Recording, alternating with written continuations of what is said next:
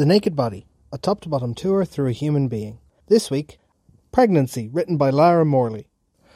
Morning sickness, stretch marks, going to the loo all the time. We've all heard about the side effects of being pregnant. But why do these necessary but often undesirable changes happen when there's a bun in the oven? Well, it all starts very early in pregnancy, and it's about getting mum ready for the demands that the growing baby will make for oxygen and nutrients.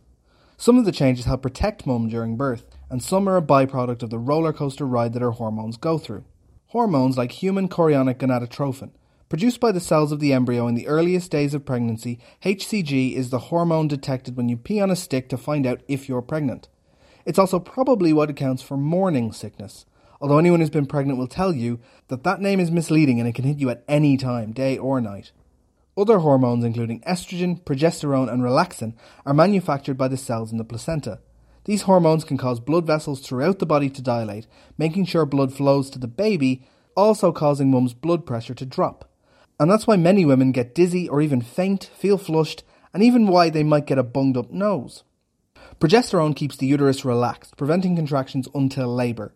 This also has a profound effect on the muscle layer lining the gut, making heartburn, indigestion and constipation very common. Then there's the stretchy skin. After all, the growing bump has to have somewhere to go. This is because estrogen and relaxin enable collagen fibres to be pulled apart. Stretch marks are the result of this process happening quickly.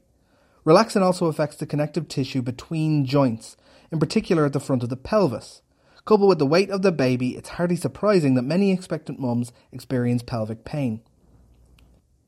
And if all that's not enough, in late pregnancy, the size of the uterus means that the lungs have less room to breathe, but the diaphragm and chest muscles adapt to compensate, and so women take deeper breaths during pregnancy.